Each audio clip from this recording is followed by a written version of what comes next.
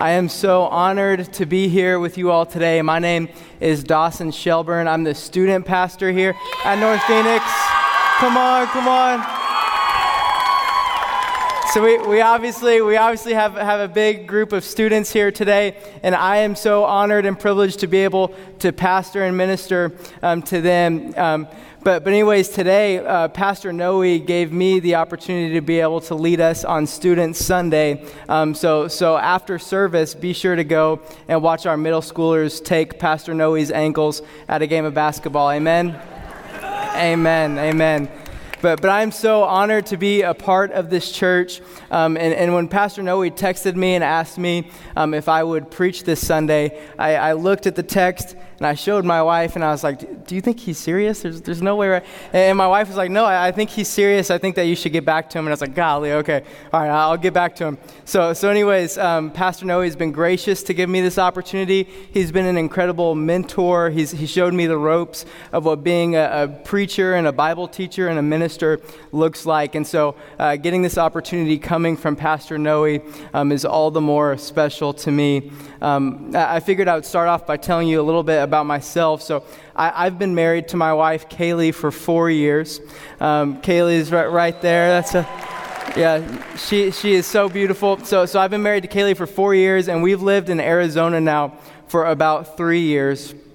And I grew up before that in the Dallas area. Do we have any Cowboys fans in here? Come on now.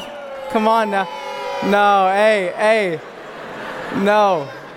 This is our year. We got Micah Parsons, Trayvon Diggs, Super Bowl bound. Come on, Super Bowl bound. So anyways, after leaving Dallas, I went and played baseball in college my freshman year. And after hanging up the cleats, I went to the University of Arkansas. And when I got to the University of Arkansas, I was quickly acquainted with a ministry known as C3. And it just so happens that C3 was Pastor Noe's college ministry that he had planted at the University of Arkansas. But I didn't have the opportunity to know Pastor Noe in Arkansas because I had moved to Arkansas the year that he had moved to come and pastor North Phoenix. So I had just missed him. But while I was at C3, I had the opportunity to lead my first Bible study. It was a time in my life where I got my first mentor. I was discipled. I was plugged in to Christian community for the first time in my life.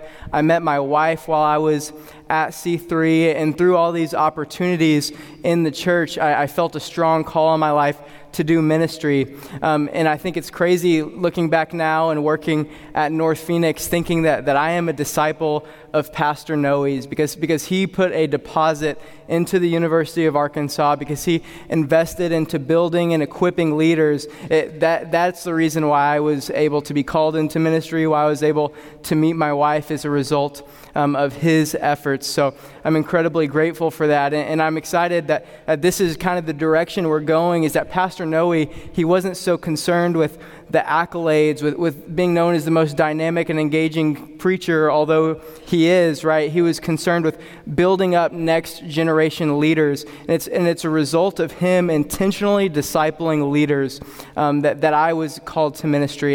And the University of Arkansas genuinely looks different because of Pastor Noe's investment into the next generation. So Pastor Noe left, but this ministry, right, was still a well-oiled machine because he had raised up leaders to take the reins, right? And so I'm excited to be able to talk about this generational view and perspective of what ministry looks like.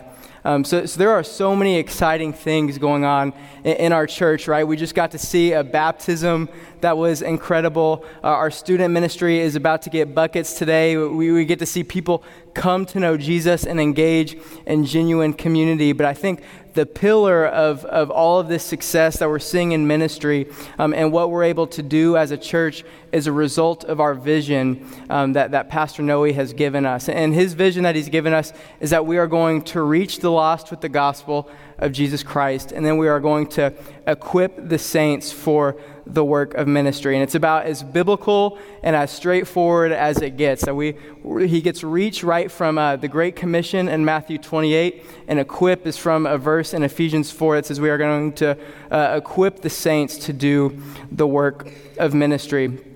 And I love this mission. We're held accountable to this mission often as we do ministry.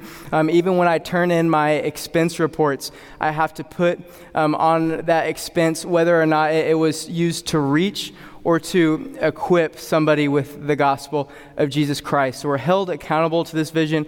It's reiterated in our meetings and everything so often. But where I think that sometimes we have a misunderstanding about this vision is when we think that the church's job is to reach us with the gospel of Jesus Christ, and then the church's job is to continually equip us. It's to continually provide opportunities to learn more about the Bible and to learn more about scriptures, ultimately until we just know more and more and more, and then we die, right? And I think that what this vision was actually meant to be is it was meant to be a circular vision in which we would be reached and equipped by the church, but then as a result of the church equipping us, we would go out and we would reach others with the gospel of Jesus Christ, and we would equip them, and we would empower them to then build disciples. And so we see disciples who are capable of making disciples that make disciples, right? And this is what we got to see with Pastor Noe at the University of Arkansas. He developed leaders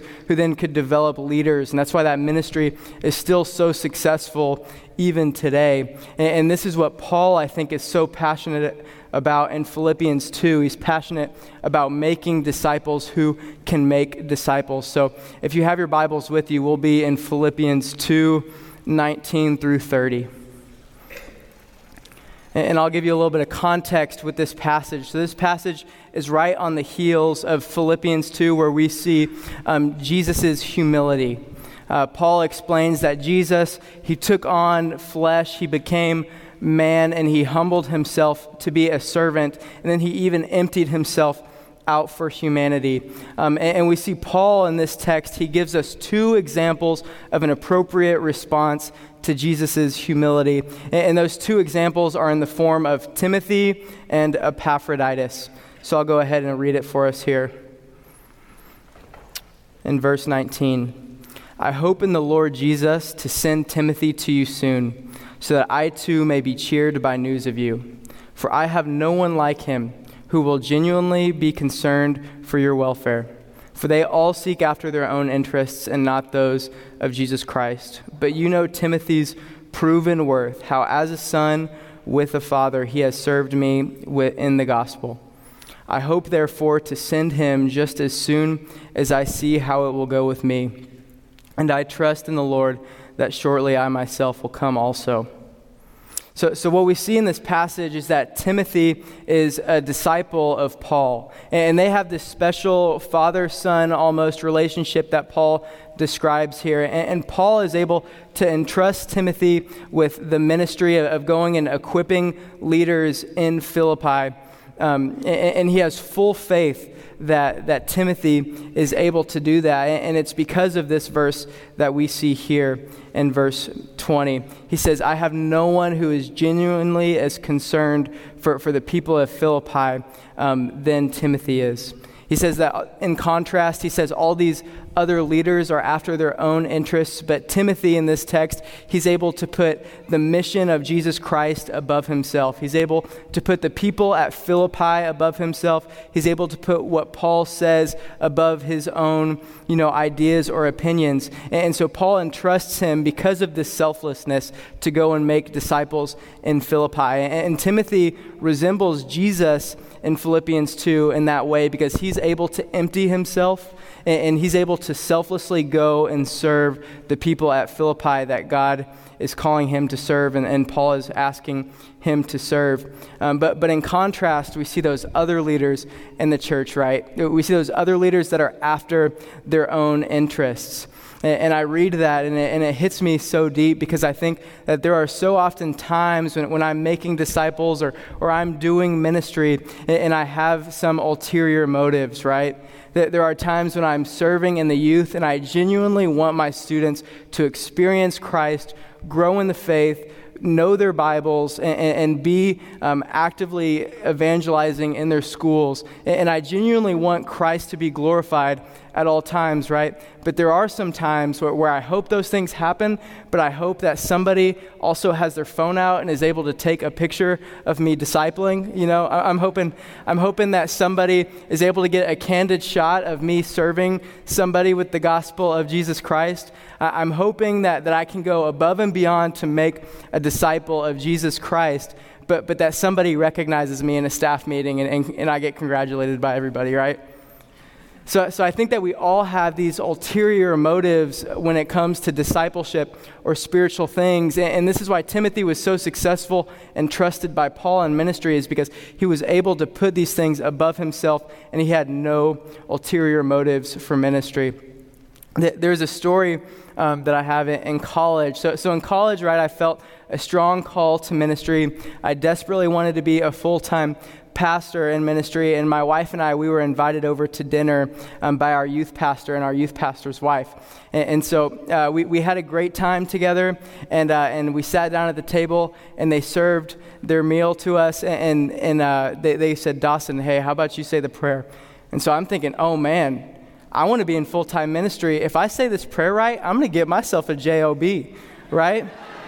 If this prayer goes how I want it to go, and I use all the right words, and I show them how strong my faith is and all the things that I know, then I'm going to get a job and I'm going to be a pastor too. And so I let this prayer fly, and I'm thinking about building my resume and what this is going to do for me. And so I let this prayer go, and I'm praying that I'm grateful that we're justified by faith alone and not by works. And I'm praying that I'm grateful that God is sanctifying us by His Spirit through His Word. And I'm thanking God for all the work that He's doing in our students, and I'm naming them by name. And this, who knows how long this prayer went, right? We actually just ended that prayer last week. No, I'm just kidding. But this prayer went for way too long, and I say amen, and I look up, and my youth pastor and his wife are laughing at me. And they're making jokes that the food went cold, and I'm like, oh man. And I looked so foolish, and they were laughing at me, and rightly so, because I made something that was about Jesus Christ. It was about the glory of Jesus, but I had ulterior motives. I had the motives of getting a job and looking good to my youth pastor, and it ended up making me look foolish. And I think that when we're making disciples, the point number one, if you're taking notes, point number one is going to be this: discipleship is destroyed by ulterior motives. And the reason why discipleship can't be paired with ulterior motives, it's because when Jesus came down and He humbled Himself and took on the form of man and emptied Himself out for us, He had no ulterior motives. His one motive was to see the lost saved, to see people encounter the love of the Father in heaven, right? And so when we have these ulterior motives, we're acting in contradiction to Jesus. We're acting completely different than Jesus would have. And so we can't build disciples when we're after our own glory, when we have secret motives that are hidden, and we attempt to build disciples in that way. There's a verse that I love, and it's 3 John 1:4. And in this verse, John says this. He says, "No greater joy do I have than seeing my brothers walk in the truth." And so I would hope that this would be our greatest joy, right? That our greatest joy would not be that we are incredible, speakers and preachers, or that we have all of these accolades, or our greatest joy be that our self-image is awesome and we're able to exalt ourselves, but that our greatest joy be that when we put a deposit into the people around us, that they would genuinely be changed and have an intimate relationship with Jesus Christ as a result of it. That it not be about ourselves at all, but that it be about somebody coming to an intimate, personal faith with their Creator in heaven. So I pray that we have no ulterior motives, but our motives be that and that alone. Another thing that we see from Timothy is that we see that Timothy is able to be sent as a representative on Paul's behalf. So Paul had invested into Timothy. He had known Timothy personally. It was a father-son faith relationship. And so Paul had full confidence sending Timothy to the church at Philippi, knowing that he would be able to do effective ministry there. And so Paul, right, in this moment, Paul so desperately wants to be with the church at Philippi, but he's in chains. Paul's in a Roman prison, and he can't go and do the ministry that he longs to do at the church in Philippi. But what he's able to do is he's able to send Timothy on his behalf because he made a deposit. He made a disciple who's able to reach people that he can't reach. So my wife and I, we really want to get into real estate as a side hustle, right? We had the opportunity recently. We went and we bought a condo and we fixed it up and we were able to rent it out. But it required a deposit to purchase that condo, and then it required a deposit of time and resources to be able to get it to the place that we wanted it to be able to rent it out. It required a lot of tough work. And when I say that it required a lot of tough work of us, I mean that it required most of the tough work from my wife. For some reason, she has an incredible gift of renovating homes. So there was one day that I came home from work and my wife had built a fence in our backyard. And I was like, what is going on? That fence wasn't there when I left, right? This is crazy. So my wife has this incredible ability to renovate and to fix things up. But all that to say, because of our initial deposit and investment into this property, we're able to generate a passive income as a result. We're able to have an income that exists even while we aren't present there working on that property. And this is the same way with this generational perspective of disciples. This is the same way when we do reach and equip right, this is what it should look like. We should be able to make disciples without even being there. And I can testify that Pastor Noe, I'm one of Pastor Noe's disciples without ever having met him at the University of Arkansas, because he implemented vision, he built culture, he equipped a team. I'm able to be a disciple of his, and I didn't know him until I moved out to Phoenix. And so what happens is when we invest into the lives of others and we build disciples, they're able to go and reach people that we can't physically be there, but we have a disciple that we can send and they can go. And this is why the early church was so successful, is because they were serious about equipping people and making disciples to do the work of ministry and then sending them out, right? So point number 2 is this, if you're taking notes. It said discipleship requires a deposit, but it pays dividends. Discipleship requires a deposit, but it pays dividends. And we'll go ahead and get back into the text here. So verse 25, it says, I have thought it necessary to send to you Epaphroditus, my brother and fellow worker and fellow soldier, and your messenger and minister to my need. For he has been longing for you all and has been distressed because you heard that he was ill.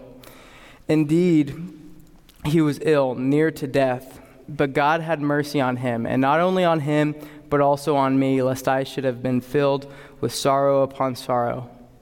I am the more eager to send him, therefore, that you may rejoice at seeing him again, and that I may be less anxious. So receive him in the Lord with all joy and honor such men. For he nearly died for the work of Christ, risking his life to complete what was lacking in your service. So from this passage, what we know about Epaphroditus is that Epaphroditus, he was a member of this Philippian church, and the Philippians, they sent Epaphroditus to Paul with a gift. And we don't know what that gift is, but we know that when Epaphroditus was sent, he was also sent to be a servant of Paul's while he was in prison. And Epaphroditus had this call on his life from Jesus to go and serve Paul, and he was so serious about it that he served Paul almost to death. It says that he almost died for the work of Christ. So when we were talking about Christ's humility and Christ emptying himself, we see also that Epaphroditus is an example in that way, because Epaphroditus was willing to put the service of Christ, to put the service of Paul above himself emptying himself almost to the point of death. But ultimately, Epaphroditus, he recovered, and Paul found it best after Epaphroditus' recovery that he go back to the Philippian church. And what we know is that Epaphroditus was actually the messenger of this letter, Philippians. So when Epaphroditus departed to go back to Philippi, he was able to bring this letter with him. And what I think of when I hear this message, I can't help but think of Epaphroditus acquainted with Paul so closely while Paul is in prison, right? And I just imagine that Epaphroditus would have heard Paul singing in prison, worshiping Christ. And I can imagine that Paul made an investment in Epaphroditus as well. And Epaphroditus saw Paul in chains, but also understood Paul's conviction to still make disciples and to still reach the church at Philippi. And when Paul sent Epaphroditus back to the church at Philippi, he sent another equipped man ready to do the work of ministry, right? So Paul was able to send two men who were capable of building disciples in Philippi. And so we see Paul doing this work of equipping and reaching Philippi while he's not even there as a result of the deposit that he's made in these two men. He's able to go and reach Philippi in a way that he physically couldn't at that time. And that's why this view of generational discipleship is so important. And I said earlier, I'm a disciple of Pastor Noe's because of the deposit that he placed at the University of Arkansas. But if you're here and you're like, man, making disciples, that sounds incredible, but I'm not the Apostle Paul who wrote a third of the New Testament and had this insane conversion where he encountered Jesus Christ. And I'm also not Pastor Noe, who's this incredibly dynamic, gifted teacher of the Word of God who also has a doctorate in theology. So I don't know if I'm adequate. I don't know if I measure up against those people. I don't know if I can make disciples in the way that they do. And I definitely resonate with the feeling of the weight of inadequacy. And I was really encouraged by this story, and it was actually the story of Billy Graham's conversion. So if you don't know Billy Graham was hands down the most effective evangelist who's ever been on earth, except Jesus. Except Jesus, Billy Graham was the most effective evangelist on earth. He ministered in over 185 different countries. He passed in 2018, and at the time that he passed, it was said that 2.2 billion people had heard the gospel through Billy Graham's mouth. 2.2 billion people were reached with the gospel of Jesus Christ as a result of Billy Graham's teaching. But Billy Graham, he had this story. It's this crazy series of events of how he came to be. And Billy Graham, he was converted by a man named Wilbur Chapman. And Wilbur Chapman, he was a pastor in New York City. He was also an evangelist. He saw hundreds come to Christ through his ministry. And Wilbur Chapman was saved, and he was transformed by the gospel of Jesus Christ through the preaching of D.L. Moody. And what we know about D.L. Moody is that D.L. Moody has a Bible Institute named after him in Chicago that he had founded. It's Moody Bible Institute, and they're serious about equipping pastors and ministers to do the work of ministry. And he also founded Moody Publishing, and Moody Publishing has published and distributed more than 300 million Christian books. And D.L. Moody himself was an evangelist who went to several different continents and saw thousands and thousands of people come to faith through his ministry. But this is where the story gets interesting. Is D.L. Moody was not saved by an evangelist. D.L. Moody encountered the gospel of Jesus Christ through a man named Edward Kimball. And we don't know a whole lot about Edward Kimball. We know little to none. But what we do know about Edward Kimball is that he was a shoemaker in the heart of Boston, Massachusetts. He was a lower-class, hardworking shoemaker. But he was also a Sunday school teacher at his local church. And Edward Kimball was serious about teaching people the importance of a personal relationship with Christ. Not just doctrine, not just the church curriculum, but a true, intimate walk with the Lord and Savior, Jesus Christ. And there was one day that D.L. Moody was working in Edward Kimball's shop. They were just making shoes together, and Edward Kimball approached D.L. Moody, and urged him to follow Christ and to know him personally. He taught him the gospel. And at that point, D.L. Moody accepted the gospel. And we can know that North American Christianity and Christianity in other parts of the world were changed as a result of the shoemaker's faithfulness in that moment. Because what would happen is D.L. Moody would be saved. He would save thousands and thousands of people by his teaching of the word. And then Wilbur Chapman would come to be, who would be a faithful pastor in New York, and then ultimately the greatest evangelist of all time. And it all started with the faithfulness of a shoemaker saying that this gospel that Christ has given me is too good to be contained in and of myself. It's too good to stop here. I wasn't meant just to be reached and equipped and equipped and equipped and equipped forever. I was meant it was meant to reach me and then to equip me, and then now I'm meant to go and reach my community and my sphere of influence. And it turned out that his sphere of influence would lead to one of the greatest evangelists that the world would ever know. And it all started with one action, one minute of faithfulness by the shoemaker in Boston, Massachusetts. There's this quote that I encountered that I love, and it's this: if your gospel isn't touching others, it hasn't touched you. If your gospel isn't touching others, it hasn't touched you.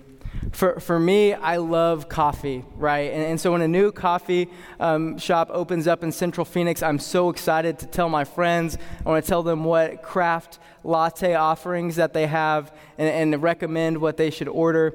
Or because it's our year, I have a zeal to tell people about the Dallas Cowboys, right? To convert them to fanhood of the Dallas Cowboys. I'm telling you, Super Bowl champs 2023. So I have a zeal, right, to tell people about things that are important to me. But when it comes to sharing the faith, when it comes to making disciples, sometimes I can't help but shrink back and think that this is too great a task. Or maybe I think that in the moment that this is just going to be weird, and I've been learning a lot at church, but maybe they don't want it. I don't know. But what I can tell you is that the shoemaker, when he received the gospel of Jesus Christ, he knew that it wasn't meant to stop with him. Whether he looked weird, whether he was scared, it didn't matter. The shoemaker was going to go forth and preach the gospel because that's what he was entrusted with. And this quote, what it tells us, it says, if your gospel isn't touching others, it isn't touching you. What it tells us, if we aren't reaching other people with the gospel of Jesus Christ, it's actually not doing in us what it was meant to do. The gospel was never meant to be contained. It was meant to live in us and then create disciples through us. And this is why I love youth ministry so much, because I have this incredible group of volunteer leaders who have encountered the gospel of Jesus Christ, and they've said, man, this gospel truth is too good. It can't stop with me. I can't just continue to be equipped. I have to go and teach the youth, the 6th through 12th graders in Central Phoenix. I have to tell them about how good this gospel is. And so I get to equip them and train them and give them a lane to teach the Bible, to teach the gospel to 6th to 12th graders. And when I think of this legacy that the shoemaker left, of this legacy that Timothy left, it's like Timothy was in the Bible, but we still don't know a huge amount about Timothy. But what we do know is that he was faithful to make disciples. And what we know about the shoemaker is that he was faithful to make disciples. And so when you're thinking through what does your legacy look like, what will come of you, I pray that your legacy be one that we spoke about with John, that your greatest joy be seeing your brothers and sisters come to an intimate relationship with Christ, right? The shoemaker surely never knew what would come of his faithfulness. He never knew that Billy Graham, the greatest evangelist of all time, would be the result. He was just faithful in preaching the gospel because he knew that it couldn't stop with him. He knew this truth was too good to not be shared. There's another quote that I love.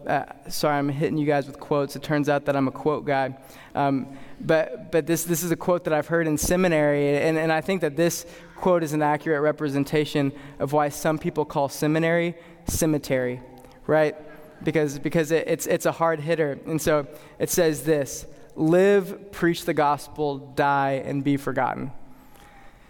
right? I mean, it sounds depressing, but at second glance, right, this should be of great comfort to us. We hate the idea of passing and being forgotten and never remembered, but I guarantee you that Shoemaker had on his mind, I'm going to leave a legacy, whether I'm remembered or whether I'm not. I'm going to leave a legacy of faithful disciples. And here's the deal, is that life is but a vapor, right?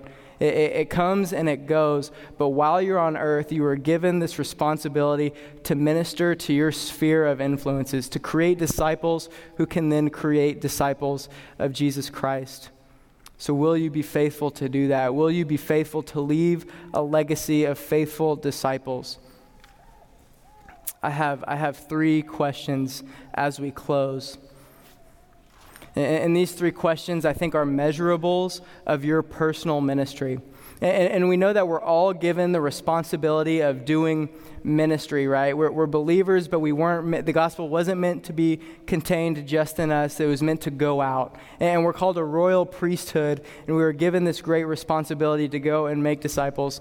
So I'm going to leave you with these 3 questions to write down, to take with you, to examine your souls with. And question number 1 is this: are you yourself a disciple of Jesus Christ?